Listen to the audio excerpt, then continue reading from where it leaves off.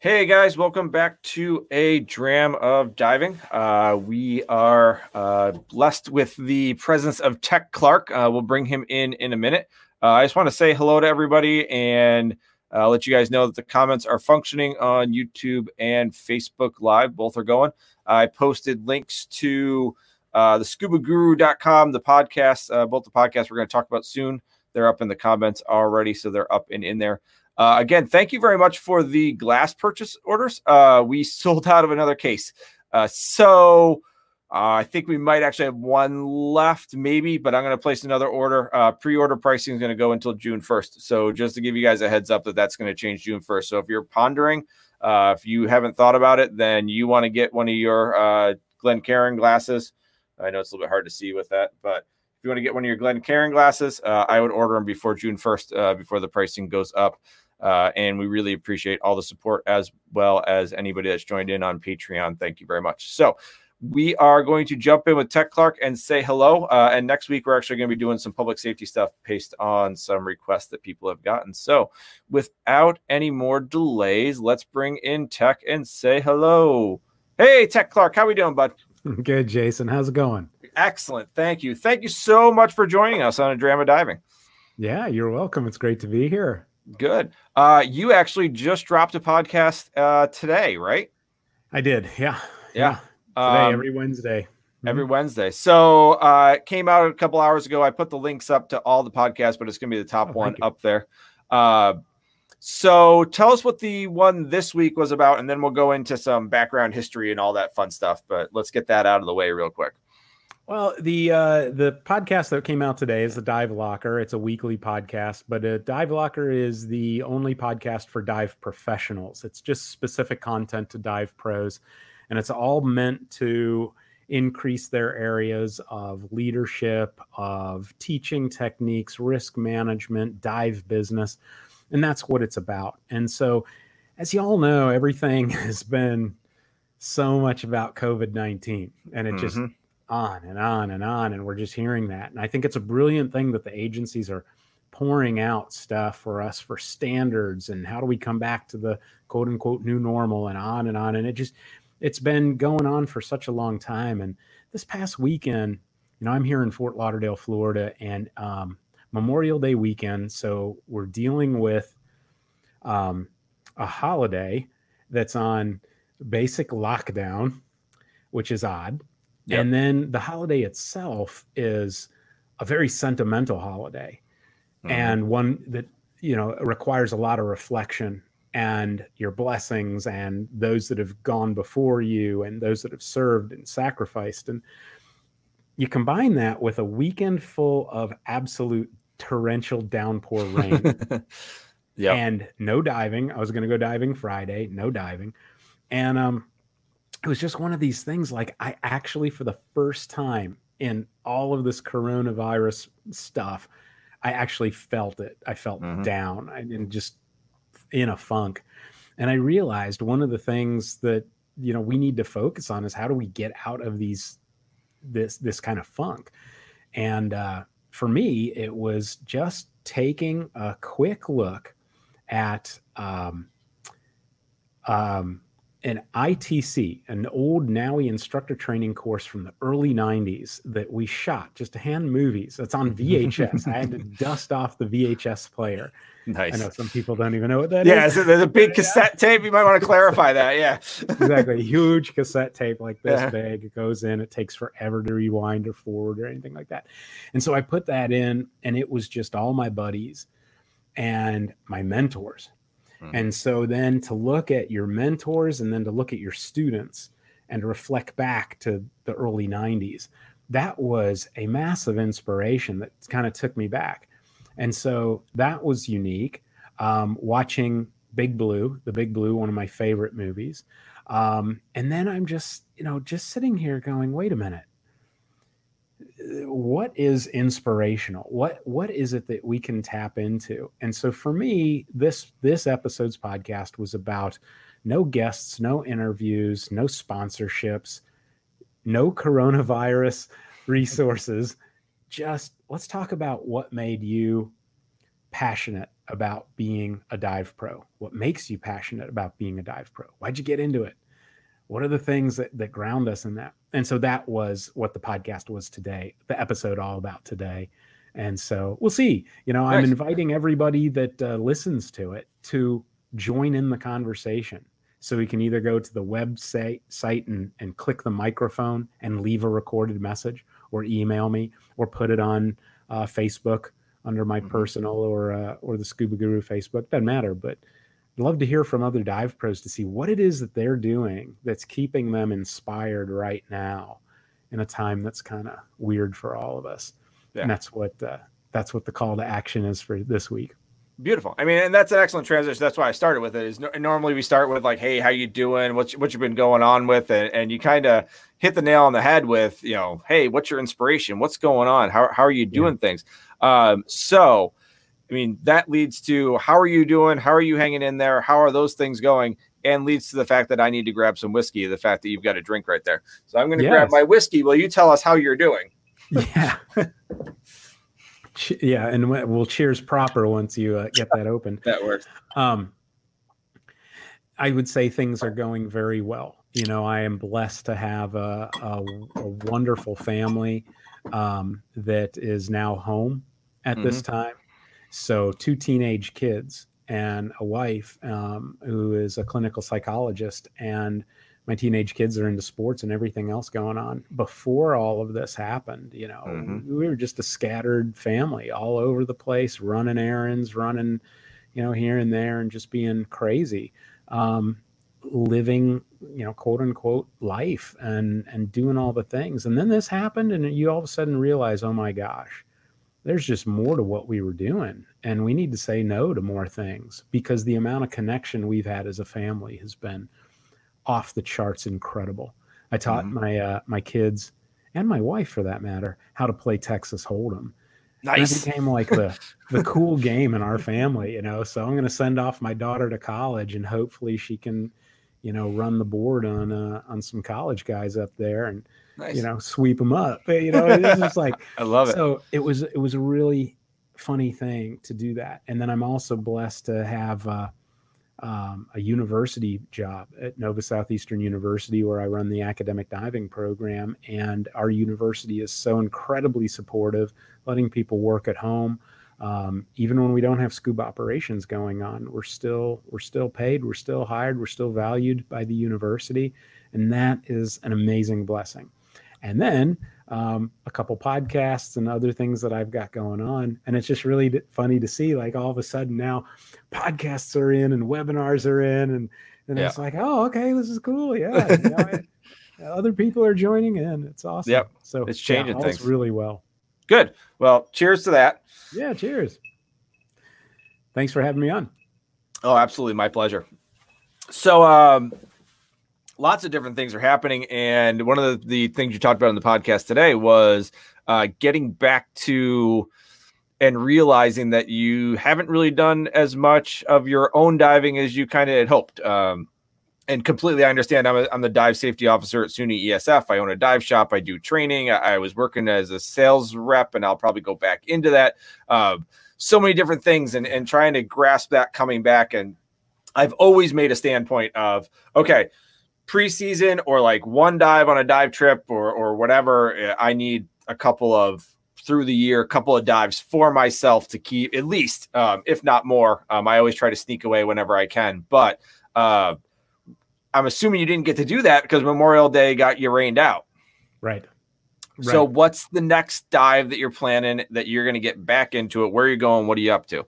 It's next Friday. Next Friday? Good. We just moved it to next Friday. And, basically we're looking at it.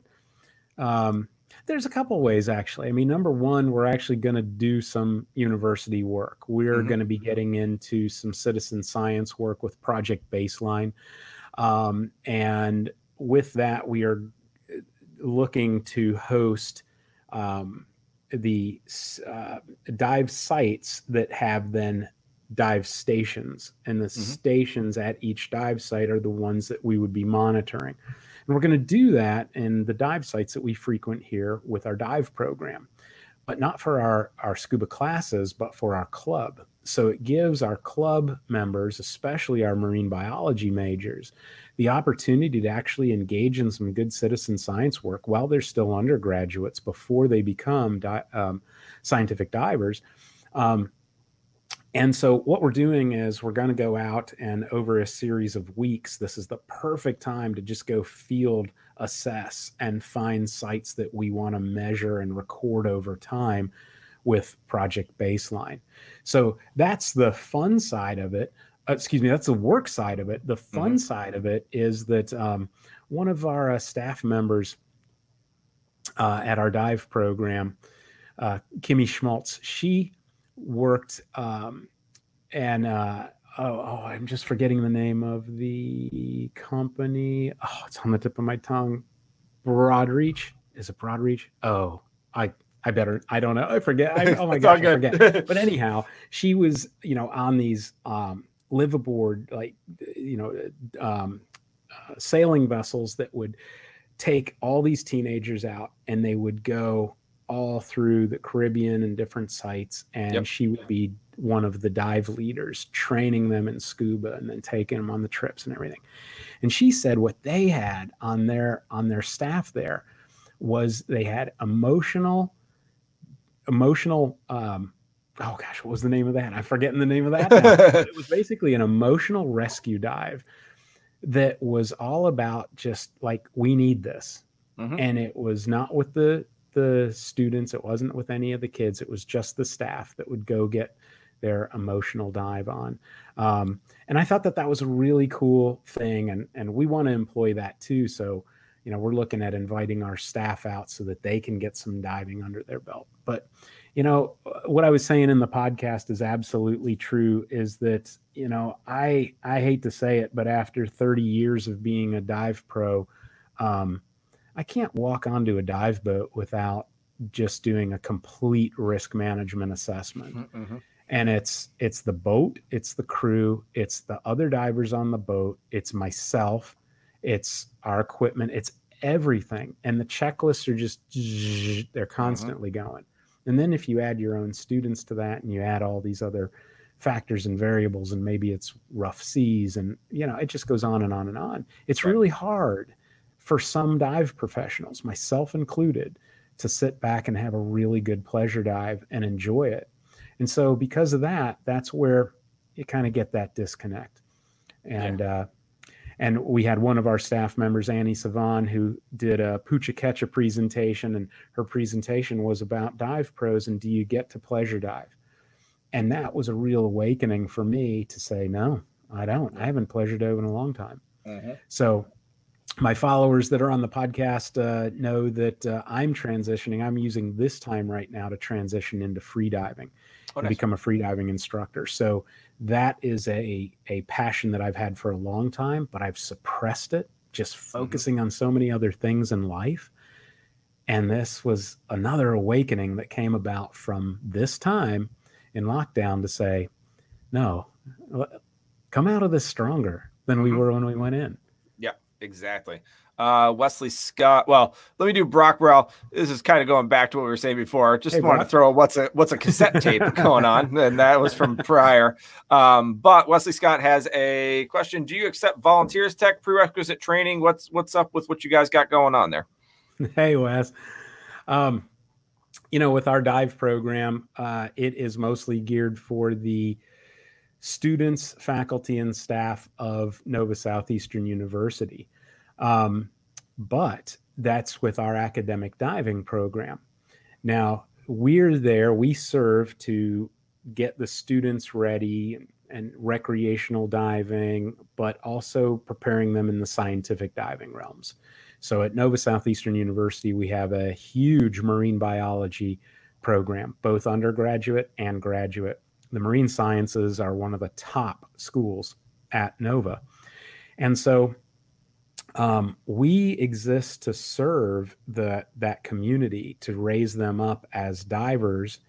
And so for the AAUS, as you know, with the scientific diving, those 5 prerequisite certifications that we have of open water diver, advanced rescue, nitrox, and oxygen provider, We serve that need. The scientific side of our our university doesn't do the training. They do the AAUS and scientific dive side. So our dive safety officer is focused on that side of the house.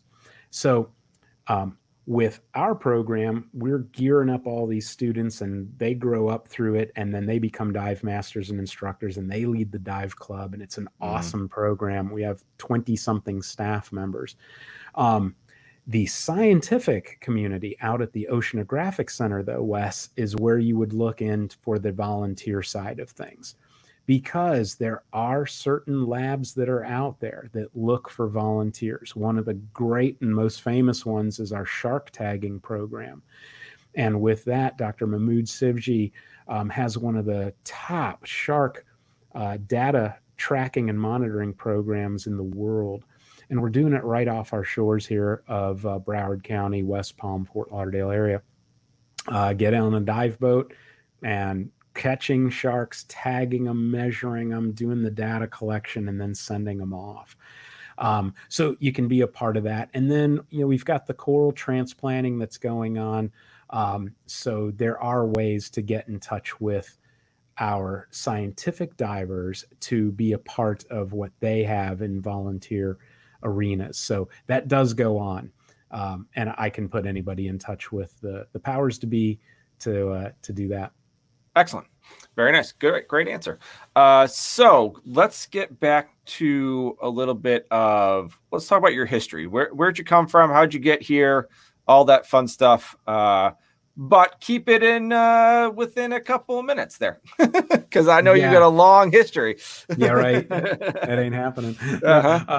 No, but I started off diving when I was 12 years old here off of Lauderdale by the Sea.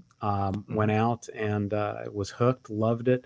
Went through my open water diver advanced classes when I was an early teen, and then went to University of Florida. I dropped a golf class to get, I had a conflict. And there were the guys there saying, hey, you need to get a PE credit? I said, yeah. They said, are you a diver? I said, yeah. And they enticed me into becoming an assistant instructor. So I signed up for a 2-credit assistant instructor class. The rest is history. After I went through that class, I was a horrible assistant instructor. I had all these conflicts and everything. I was bad. But at the end of it, everybody seemed to really bond with me, and they liked me. And so there was this urging, hey, you should come through the instructor course with us. And I was like, no. I'm not good enough for it. And I hated physics. I couldn't do the skin ditching recovery. I mean, I was not good. But the night before, one of my friends convinced me, and I called my mom up and I said, Mom, can I borrow $1,000 to be a dive instructor? And she said, well, it's something you can always fall back on. And that's been our running joke forever. Once I became an instructor with that program, I went right into instructor training, multiple agencies, speaking at conventions, writing, and then doors opened. And so those doors opened, and I was able to land an internship with the YMCA of the USA, which had a scuba program back in the day, a very popular one. And then that led to a consultant position, that led to assistant director, and then eventually the national director of the YMCA scuba program. When I left that, I did forensic dive accident investigation. I also had time with Broward Sheriff's Office, time as dive master before that even. So I've done a ton of stuff in the dive industry. Including Pro Dive, the resurrection of Pro Dive that happened. I was able to be a part of that resurrection. A great group of people, legendary group. And then on to Nova Southeastern University, and that was just a blessing to have that happen. I mean, it just astonishes me that you could have been taken out in the first round of the Great Dive Podcast bracket. I mean, that is just ridiculous with the history that you have to be pulled out. That is garbage. But you got to look at everyone else. I mean, come on. Stephen Frink goes. John Chatterton goes. Jill that's Heiner garbage, goes. by the way. Yeah. I know. Yeah. So it's rigged. Whatever Brando wants, he gets, except for Creature, apparently. So I'm Team Creature all the way. I know it makes him mad. So, he lives down here, by the way. Does he? Yeah, the original Oh, I'm blanking on his name now too. Darn it, I haven't even had enough whiskey to be having so much memory loss. It must be my age. No, you need more whiskey to help your memory. Right, That's how this exactly. works, apparently. Yeah. So if it's not evident by the brain, it's the gray in the beard. But no, it'll come to me probably by the end or when we're done tomorrow. It'll come to me. But yeah, he lives right down here in Davie, Nice. Florida, the original guy. And he's apparently writing a memoir Really? on all of his time as the creature of the Black Lagoon. But he was also on Thunderball and everything. Great, cool guy. Yeah, that'd be very interesting to see. All right, so we kind of digressed, but Brock had a question that I think we should get answered. How does the academic program that you're doing differ from the standard agency training programs? Obviously, the students must get significantly more face time and in water time. Yeah. So, yeah, you're right, Brock. That's how it goes. And the deal is that academic diving, you know, I'll take you back to that time at University of Florida when I got in there, and I remember the very first night. As an assistant instructor candidate, and I sat down in the staff meeting, and the director of the dive program, going through a whole bunch of stuff, said, all right, who are the 2 new divers that we have? And me and another guy raised our hands, and the whole room chuckles because me and the other guy, Scott, came from outside. We did not grow up in the academic dive program. We, got trained elsewhere and then came in. And the whole room laughed. And I thought, oh my gosh, you bunch of arrogant people. And there were these stabs at Patty and, all that stuff and everything like that. And I'm like, oh man, I don't know if I like this and you people. Mm-hmm. And the director of the program basically says, that's okay. Welcome to the world of academic diving. We'll see how much you really know tonight in your pre-assessment exam. And I took the YMCA Advanced Diver exam. Now, I was a PADI Advanced Diver at the time, and I took the YMCA Scuba Advanced Diver exam. I scored a 32%. Wow. 32%. So that was pretty crazy. And that was my awakening to what academic diving is. What we have is this luxury of being able to teach students over an entire semester. And teaching over an entire semester, like in our academic courses, that's 15 weeks long. So in our academic open water diver course, we're spending 4 weeks just on snorkeling, skin diving alone, just to get that. And yeah, they're doing underwater breath holds with mask clears and everything just to build a proficiency. And then we take them through the rest. And so it's mostly about skill variations and skill repeats. And because we get to put so much skill variation and skill repeat into the development of the diver, they come out exceptionally skilled and comfortable. And so when we go to the lake and then onto the boat and we say, here you go. Every open water diver is nervous when they go on their open water checkout dives, right? Our people are too, even after 14 weeks, right? But then they look and we say, well, that class right there, that's a weekend scuba class. They're getting certified in 3 days. And the students just turn their head and they go, how can that be done? Yeah. They actually can't process it. And then they watch students that are literally struggling with mask clearing and things like that, and then jumping in and doing confined open water dive 1. And so that then solidifies that the world of academic diving is so very different because the amount of time and the amount of academics that we put in. So our program does PADI for our diving level. Our open water divers in our 4-credit class read the Encyclopedia of Recreational Diving, and they are tested and quizzed on that. So yeah, they'll go through the e-learning on the side, but in the classroom, we're taking them to a way higher level, which means that as professionals, if we're teaching our open water divers to the same level of theory that a PADI dive master is expected to know, that means that our world has to be pretty buttoned up for knowledge as well. And so that is another piece of the academic diving, is that we We have a broader knowledge base, and we like to pour that into the students because we're giving them 2 credit hours. So it can't just be what you get out of the box from a certification agency. It's got to be more. And that's where our contact hours flourish. But even in our recreational programs that are not for credit, our open water diver class is 6 weeks long. It meets 2 nights a week for 6 weeks. So, with all that, we're very happy to produce students that are comfortable and competent and qualified when they go out into the open water environment and they get on the dive boats. And our promise to every student is this at the beginning of class: you are going to be more comfortable and more prepared than the majority of other divers that are coming out of their training. And you'll be even more comfortable than some seasoned divers. No one believes us. Not one person believes us until they're done with their open water checkout weekend. And they go, you're right. There were people that didn't know how to set up their scuba equipment. There were people panicking. There were people this and that and the other thing. I'm like, yeah, you've got such a great thing by having all this time that you can invest in this dive training.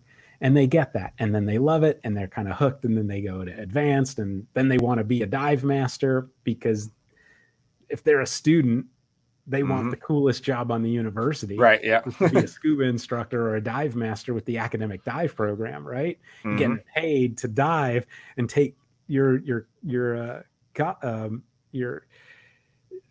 other peers diving with you and everything, right? And teaching them. It's so cool, so cool. So that's what we have a great time at our academic dive program. Yeah, and I mean, and the education, I mean, that's what keeps people diving, right? So they were looking at that. What was the issues of people not continuing on? Why weren't they going further and diving and continuing to dive? It's because they didn't feel comfortable. Those weekend little, here's just enough to get you out of my class type of situation is not enough. You're so right. Yeah, you're so right, Jason. And anybody listening to this, if you want to have an experiment, you can get on OfferUp, Craigslist, eBay, but OfferUp is really good because it's regional. So is Craigslist. OfferUp app, if you throw in just, let's say, Miami, Fort Lauderdale, West Palm Beach, throw that in there and type in scuba equipment that you're searching for, you're going to be amazed at the amount of full sets of scuba equipment that say the words brand new, used once, used twice, used 3 times. Yep. And so I've told this to many people, and this might be distasteful to some, but I have inquired and I have just kind of gone down that rabbit hole with some people and said, looking at your equipment, I'm curious why only used a couple times.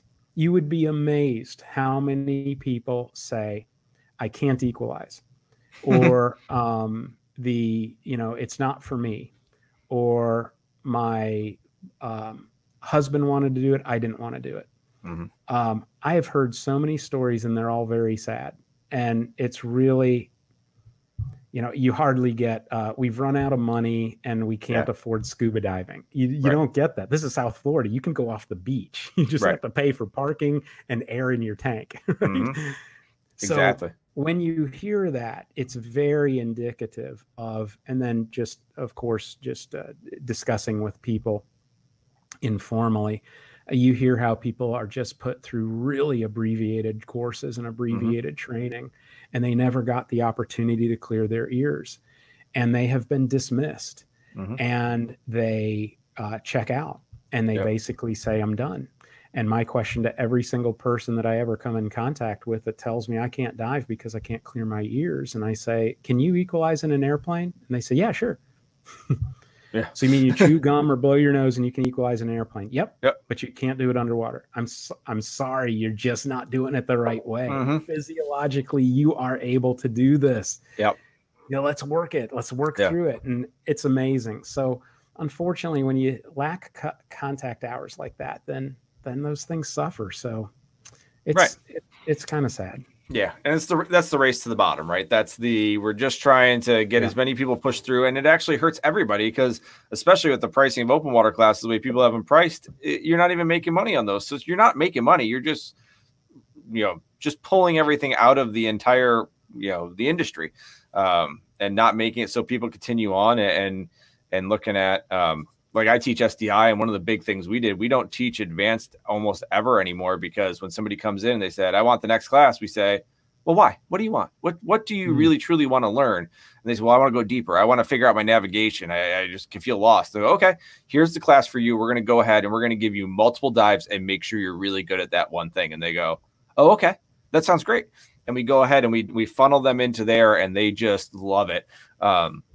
Because advanced adventure is considered one of those sort of specialties and not core with the SDI program. So, which has been huge. Like, it's just, we haven't sold a single one anymore, because people that want to go deep, like, you want to go deep, I'm not teaching you one time. I'm going to take you out. You're going to do 2 or 3 dives. You're going to have a pony bottle on. We're going to make sure you understand everything about actually going to this deep situation. And it's, it's all about that training. So I like that. You're speaking something really important here. When we look at this kind of sampling of an advanced class, let's take it to here, what we're talking about, like in the very competitive sense that is going on in South Florida. There's a dive shop on every corner. I'm being facetious, but so the competition is really high. So what happens to engage and get people in is to undercut the competition. So that's where you're seeing our $99 scuba classes, 3 days and so forth. And so now that undercutting gets the person in the door. And now they have hidden fees all over the place sometimes, and that is a whole nother soapbox of mine. But the deal is that they're competing on that so that they can make the equipment sales. But what is suffering is the training. And then what we're also seeing is that they are suppressing all of the cost factors in that course. So seasoned instructors that would command a little bit more money, nope. Open water divers are going to go with the newbies. Pool sessions done in apartment complex pools so that they don't have to pay the rental fees of municipal pools that have deep water, all the way to our open water dives. We have some shops that all 4 checkout dives are going to be done beach dives. Well, that means you don't go much more than 23, 22 feet deep total in your entire experience. You stick your gauge in the sand, you might get to 30. And so what's happening is we're seeing that take place. And now, so if an open water diver comes out and their deepest dive that they've done is 30 feet as an open water diver, now what happens when advance comes? Well, when advance comes, now you've got those same shops saying, well, now you get the dive boat experience. And most of our dive boats are either going to some pretty beefy sites, or our second reef, which is going to be on we'll see on our artificial that does our slope down, and we'll get down to that 70-foot mark in the sand, 72 in the sand, with an artificial reef or wreck on top of that. That's where we're taking our open water divers, and they're doing their mask removal and replacement at 60 feet precisely. That's our limit on the standard. But then we're watching advanced courses. And the advanced deep dive in the person's logbook is 70 feet. And you're sitting there kind of going, there's the air management isn't the same. Narcosis isn't the same. All of the things. So I applaud what you're saying, because what we're seeing is kind of this super watered down thing. And now a person comes out. They go, I'm an advanced diver. They head down to the Bib or the Dwayne down in the Keys. And the dive boat says, we're only taking advanced divers on this wreck. The person's never been below 70 feet. They're narked out of their gourd, because now the current is ripping down there as well. And now the CO2 is impacting. And they never got that. So I like what you're saying. If you pay attention more, you're actually giving them more in that area that's of interest to them. Yeah. And that's like, and I've been like a flag on a line on those wrecks before, and I know exactly what you're talking about. And one of the things we talk about in our IDC, when I teach an IDC, is and I throw the question. I go, who's going to apply for their deep specialty as soon as you're done? You guys been deep? You guys going to be a deep instructor? Like, oh yeah, me. All right. How many of you guys have seen a computer in Deco? They, I didn't have to be tech to do this. I'm not saying. I'm just saying. Have you ever seen a computer in Deco? And they're like, no. Okay. Well, I've got a pressure pot in the back, so we should probably at least do that. If you're going to take students to 130 and get yourself flirting right on the edge of things, you might want to know what your computer looks like in Deco. Like, let's talk about that, and it's just, it's that preparation for stuff that's crazy. Wesley Scott, best course I took was Solo Diver. Self-reliance is key. Very interesting. What's your take on that, Tech? Yeah, I saw Wes's post on that the other day, and I didn't comment. I hate to admit I'm not a fan of solo dive. That's fine. I think that there is an element and a need for it, and I think that to go through it will teach you things about yourself and about almost a sustainability that you had never thought before because you have relied on a buddy, and we've gone so hardcore into the buddy system. That is what I appreciate about the solo diver type of program. But in actual application, I have to admit, I rarely meet people in this line of work that are recreational divers that should do that. Mm-hmm. Because the majority of the people that I meet that say that's what I want are precisely the people that should not be doing it. Mm-hmm. And unfortunately, that's what I see. And so my experience dictates that it's kind of for the wrong reasons. But, kudos to you, Wesley, is that, you're getting out the different things that you've never considered before in more of a self-reliance and more of, how do I get out of this if my buddy isn't available? And look, that's what's happening. I mean, we go on dive trips and we're buddied up with strangers that we don't know. And you can do everything you want to try to get, hey, let's talk about if we need to air share. Let's talk about this. What computer are you running? You can talk and plan as much as you want with that stranger. But the fact is, you might jump in the water and that stranger just takes off and they are lobstering or they are doing photography and you are completely off their radar. So in essence, are you solo diving in that capacity? One could argue you are. So I think that that's where there's some real benefit in looking at it in a different way that says, what can I glean out of this? That if I were to ever be self-reliant, how can I? So that's my caveat. There's some really good elements of it, but the people that I've seen that have gravitated towards it are usually not the ones that should. They're doing it for ulterior motives that aren't really wise. See, I particularly enjoy teaching solo, and we'll get to the whole thing in a second. But so one of the things that I was in, even beyond the camp that you were like, buddy system. There's a bunch of different things. Using the terminology team versus buddy changes the whole psychology of everything. Thinking about that, and we had been using that terminology, but I stole that completely from East Coast divers after we had been using the terminology anyways. Nick and Alex talk about it all the time. Like it's a team. It's not, hey, we're buddies. It's a team. We're together doing this thing together. And it's got that more team aspect. And then I was like, solo is not self-reliant. Solo is not a thing for me. And then somebody mentioned, he goes, it was when I was crossing over to STI, and they're like, so do you solo dive? I'm like, nah, I don't solo dive. They're like, so every single time you take students out, you completely have the utmost reliability that they could save you. And I was like, okay, yeah, I probably do solo dive. Yes, that you are probably correct in that statement. That's interesting. And then I started teaching solo, and my solo course is, like you said, I'll take students on. My solo course is very hard. I teach it a lot. I enjoy teaching it. The number of people that come out qualified at the end of it is a very different story. They go into it, they see what it's like, and they'll be like, yeah, that was my 3 dives. I understand the situation that I'm getting myself into now, and I love what I have learned. However, you are right. I should not solo dive. Thank you very much for your time. And we see that a fair amount. But it's And I actually have people that now are like, I want your solo course. And I'm like, you did hear that it's very, very hard. Like, yes, I did. Like, all right, then come on. Like, it's all right. You're more than welcome to. And that's cool. It's just a different way of teaching it. Like, they come with expecting that, you're going to be left with some things that you probably need to work on. You're not going to get this weekend. This is not going to happen. So That's just a different awesome. perspective. Yeah. So you got to earn it. I talked to you before they sign up. I have to hand you a card with my name on it that says you can go in the water alone. Yeah. And if you die, my name is going to be pulled up immediately of the fact that you went in the water alone. Like, do you think I'm just going to hand you something? No, you have to earn this thing. Right. So it's very hard to get. But yeah, that's cool. it. Yep.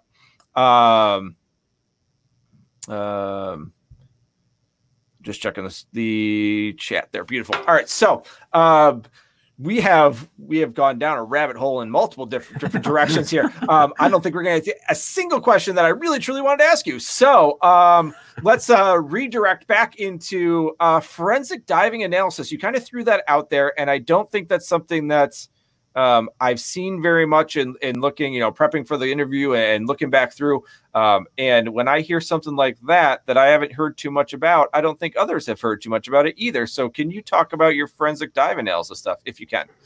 Yeah, sure. Forensic dive accident investigation. It kind of started for me when I was telling you I was at the University of Florida.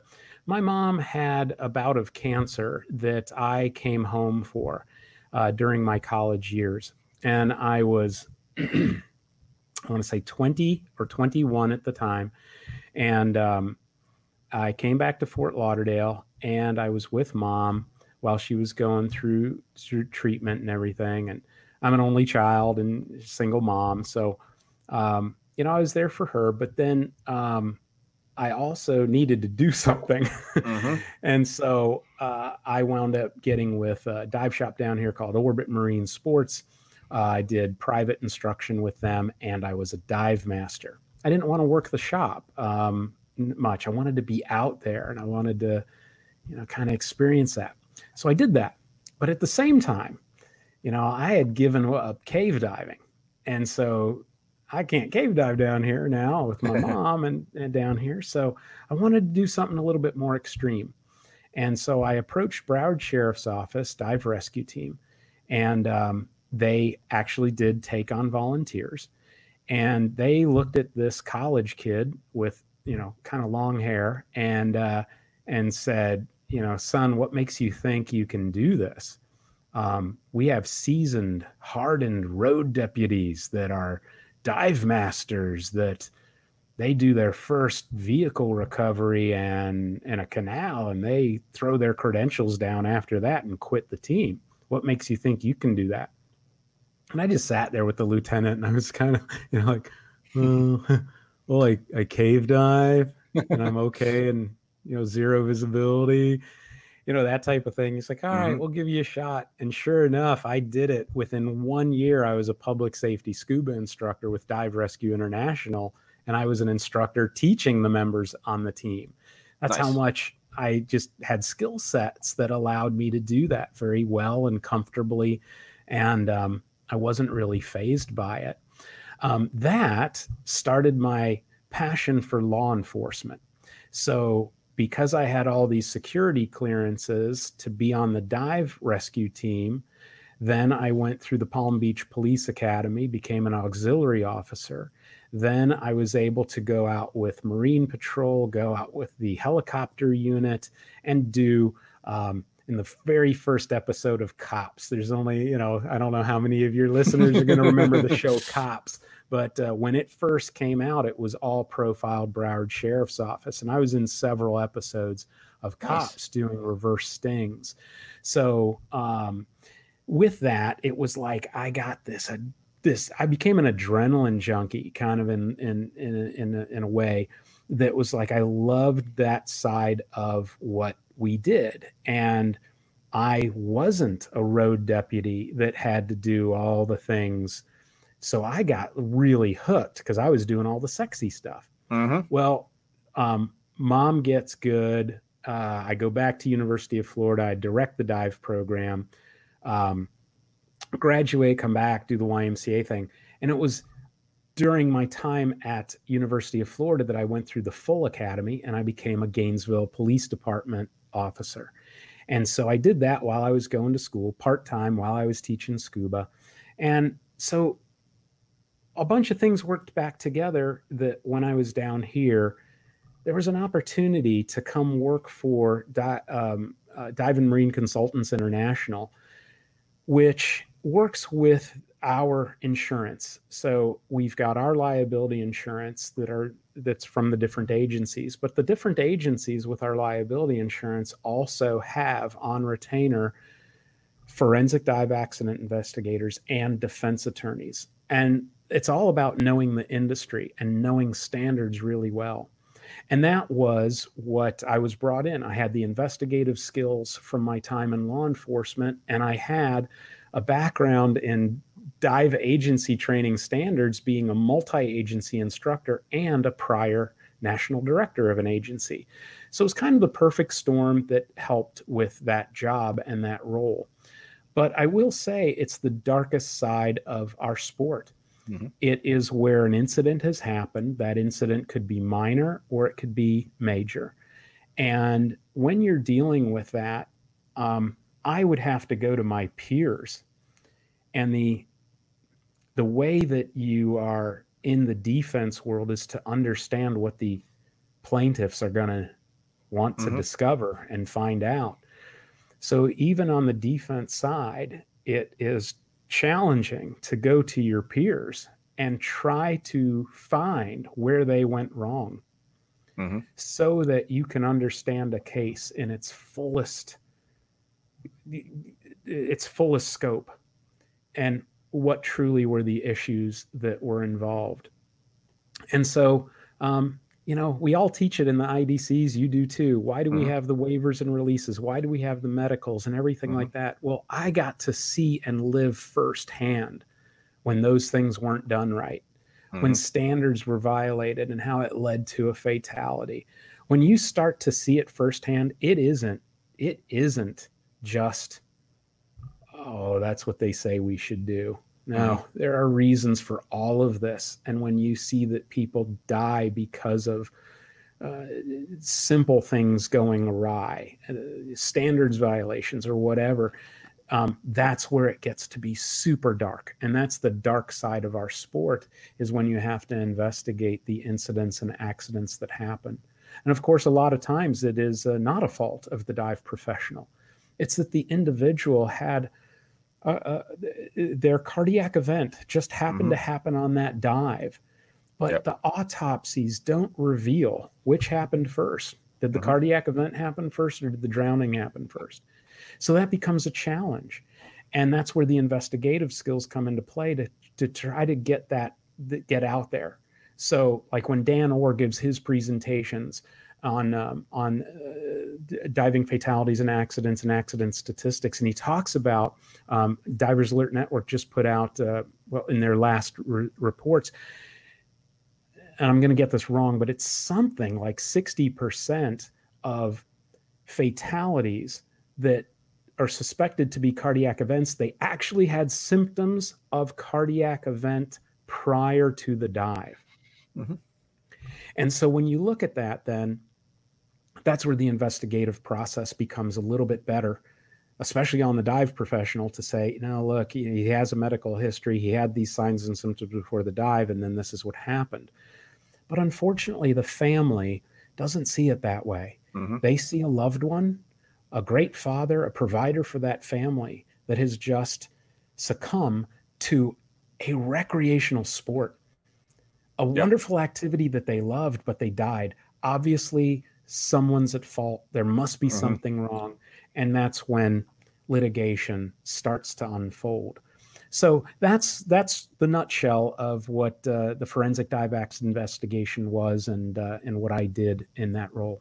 Interesting. I mean, we had Gareth Locke on, and he was talking about the If Only stuff, the If Only movie that they film they just put out, and it's just very interesting seeing the different sides of things and how to navigate all of that and create a just culture, and for all of us to learn while we still can't talk about it at the same time because of all the litigiousness of our society. It's very interesting trying to figure out how can we all grow and develop and still have checks and balances, which is the classic challenge. Gareth is a rock star. He really is, and what he's doing and his passion for safety is Mhm. unparalleled. I mean, you've got people that, yeah, their jobs are risk management and safety in our industry and things like that. Divers Alert Network does a great job, but when you look at Gareth, he's got an academic background Mhm. that then lends itself into a much more complex way of breaking down incidents, Mhm. all for the ability to prevent them in the first place. I think it's brilliant. Yep. I've started requiring some sort of the human factors training before all IDCs and Cool. technical training. Everything has to have some sort of human factor so we can at least have that conversation. Yeah, We've and now that adopted he's a lot of gotten it. the online programs, that Yep. makes that so much easier. Yep. You know, for years he was just bouncing around the world, Mm-hmm. you know, and it'd be like, Yep. "Hey, I'm coming to South Florida. Do you want to get together?" "Oh man, I'd Mm-hmm. love to, but you know." Yep. So now that he's going online, that's a game changer. Yeah, we had him here about a year and a half ago, and then we require the online or the book or whatever. So, Yeah. which is very interesting. So now I got to pick and choose because we're up to close to an hour. My God, I got so many questions that I need to ask you. But I think because of the way we've been answering questions, and there's probably a story behind this, I've got a loaded question for you.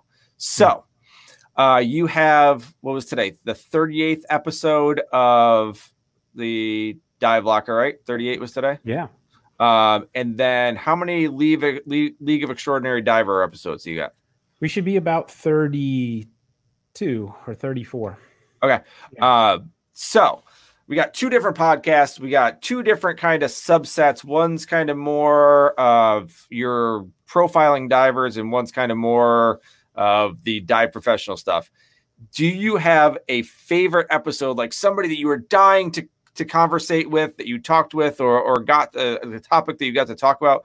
What is there anything that just sticks out as like the podcast you've done so far? Oh, mercy. Yeah. Yeah, it's a great one. It requires thought, and you know, I think that if I scrolled through all the names and episodes, I'd be sitting here like fireworks, just Yep. Because there are just so many fantastic stories and so many fantastic people. And some of the stories that are in the League of Extraordinary Divers podcast are just jaw dropping. And you go, no, really? And some of them you're howling laughing. And so I think that there's, you know, like my favorite funny story is this guy's, and my favorite, you know, tragic story or scary story is this one, and on and on. So it's hard to pick a favorite, but and since I'm being forced to, I would have to say Dottie Frazier. Okay. The first female scuba instructor. I believe that my episode with her was one of the most revealing of history. And I've talked to some real legends in the industry that have been around from the beginning days, and their stories are epic. But Dottie's stories, I think, were some of the best in terms of a glimpse at that time.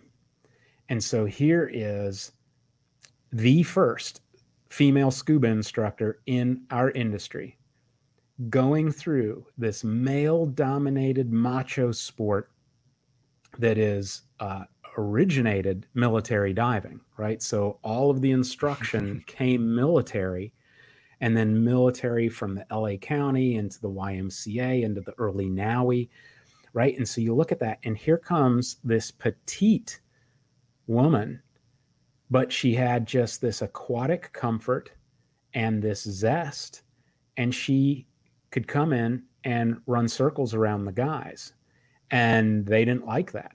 And at first, you know, I mean, her interview just talks about, like, you've watched the show Mad Men, you know. Yep. A really cool show, but you obviously see the sexism that went on back in those days, right? She talks about how that was just so alive, and that men would just, you know, scoff at her for even being a diver, not much that she's going through all these ranks to become an instructor, and all that she had to deal with. And there were bold men that raised up that said, You're not going to treat her like this. She's one of the best. And you'll see. You'll get your butt handed to you. And sure enough, those stories were, I think, so cool because we've watched how women are shaping our dive industry right now, not only at the low levels, at the instructor levels, and at the administrative levels. We're seeing this, and it's awesome. My staff at Nova Southeastern University is mostly female. And so when we look at this, that was the big thing. Her episode just kind of blew my mind. I did not know that existed. And to hear her story of heroism, if it's a woman, I don't know. Anyhow, to hear her story of that, how she overcame all that was just awesome. So I would give that my number one favorite pick was Dottie Frazier. Nice. Actually, that leads me to another question really quick because I've got you here. Your dive classes at the university, what is the demographic like? Males versus females, approximately? Do you know? 60% female. So we are at like 80% female. And it was just for hearing all of the, diving's a guy's sport. And from the recreational owning a shop perspective, it's been, mostly males. And it has been semester after semester after semester. We're like, you're the only guy in this class. Sorry, dude. Or you're welcome. I don't know. Right. So it's just been interesting that you said that where we're in the exact same situation. We didn't know what that was, but that's very interesting. That's what we're seeing too. And in my last class last semester, before we closed down the winter semester, the Tuesday night and then the Thursday morning class, out of 8 students in that pool lab, 3 were male out of the 8. In the Tuesday night class, all women. Really? Not one woman. So that one sways us, out of 16, there's 3 men. But when we look at all the other classes, it starts to go. Nova Southeastern University actually has a higher ratio of women to men at the university student body anyhow. But to find that it is represented in our activities in diving is really awesome. I like that. Super exciting. Jill Heiner's been at the shop, and we've done some stuff with Jill and stuff like that, which we've just been trying to, women in diving. We're seeing at the university level, which is great. Hopefully that translates into that, having a little bit more representation both sides. So which is excellent. So like I said, when we were talking before, I planned for about 45 minutes worth of material. I go through my 5 minutes that I thought I was going to cover, and it ends up being I've got so many more questions for you, but since we're coming up to an hour, I'm going to back you out and say goodbye, and then I'll bring you back in. We'll chat after I say goodbye to everybody else. But Tech, it has been an absolute pleasure having you on the show. We just scratched the surface of things I'd like to talk to you about. Maybe we'll have to have you back on. That sounds great. Thanks so much, Jason. I really appreciate the time. It's been a lot of fun. Any parting words for the guests on the show? Oh, I think that those that are listening, kudos. You're staying active. You're staying involved. You're just soaking it in, and I love that. I love that when we can just experience what there is in diving and learn from others, whether it's the historical or whether it's something, you'll glean something out of it, and that is a really cool thing. So thank you guys. Thanks, Brock. Thanks, Wes. Thanks, guys. I'm gonna let Tech go, and then I'll chat with you after in a second, and then I'm gonna talk to everybody on this stream. All right, thanks, Tech. See you guys. Bye. Hey guys, thank you so much for listening to the show once again. It was a pleasure having you guys on. It will be saved on YouTube. You can subscribe. Oh, that direction. You will be able to subscribe right there on YouTube. Facebook doesn't have a subscription, but YouTube, you can subscribe right there. We do have a Patreon if you would like to support us in that aspect. We got some things that I'm working on in June to take it up another notch. We'll see what ends up working out for us, but we're going to try and take it up a little notch. It's going to cost me a little bit, but I'm going to try to do some things. So any support would help us out a ton. Buy those whiskey glasses or just throw us a like on Patreon. Just $1 a month helps out. Anybody can do that. I will post a link. So thank you very much for watching. on this Wednesday night, and we're going to try and keep it to Wednesday nights if we can going forward. Have a wonderful night. Stay safe. Be healthy. Let us know if there's anything we can do for you guys. Thank you very much. Have a great night.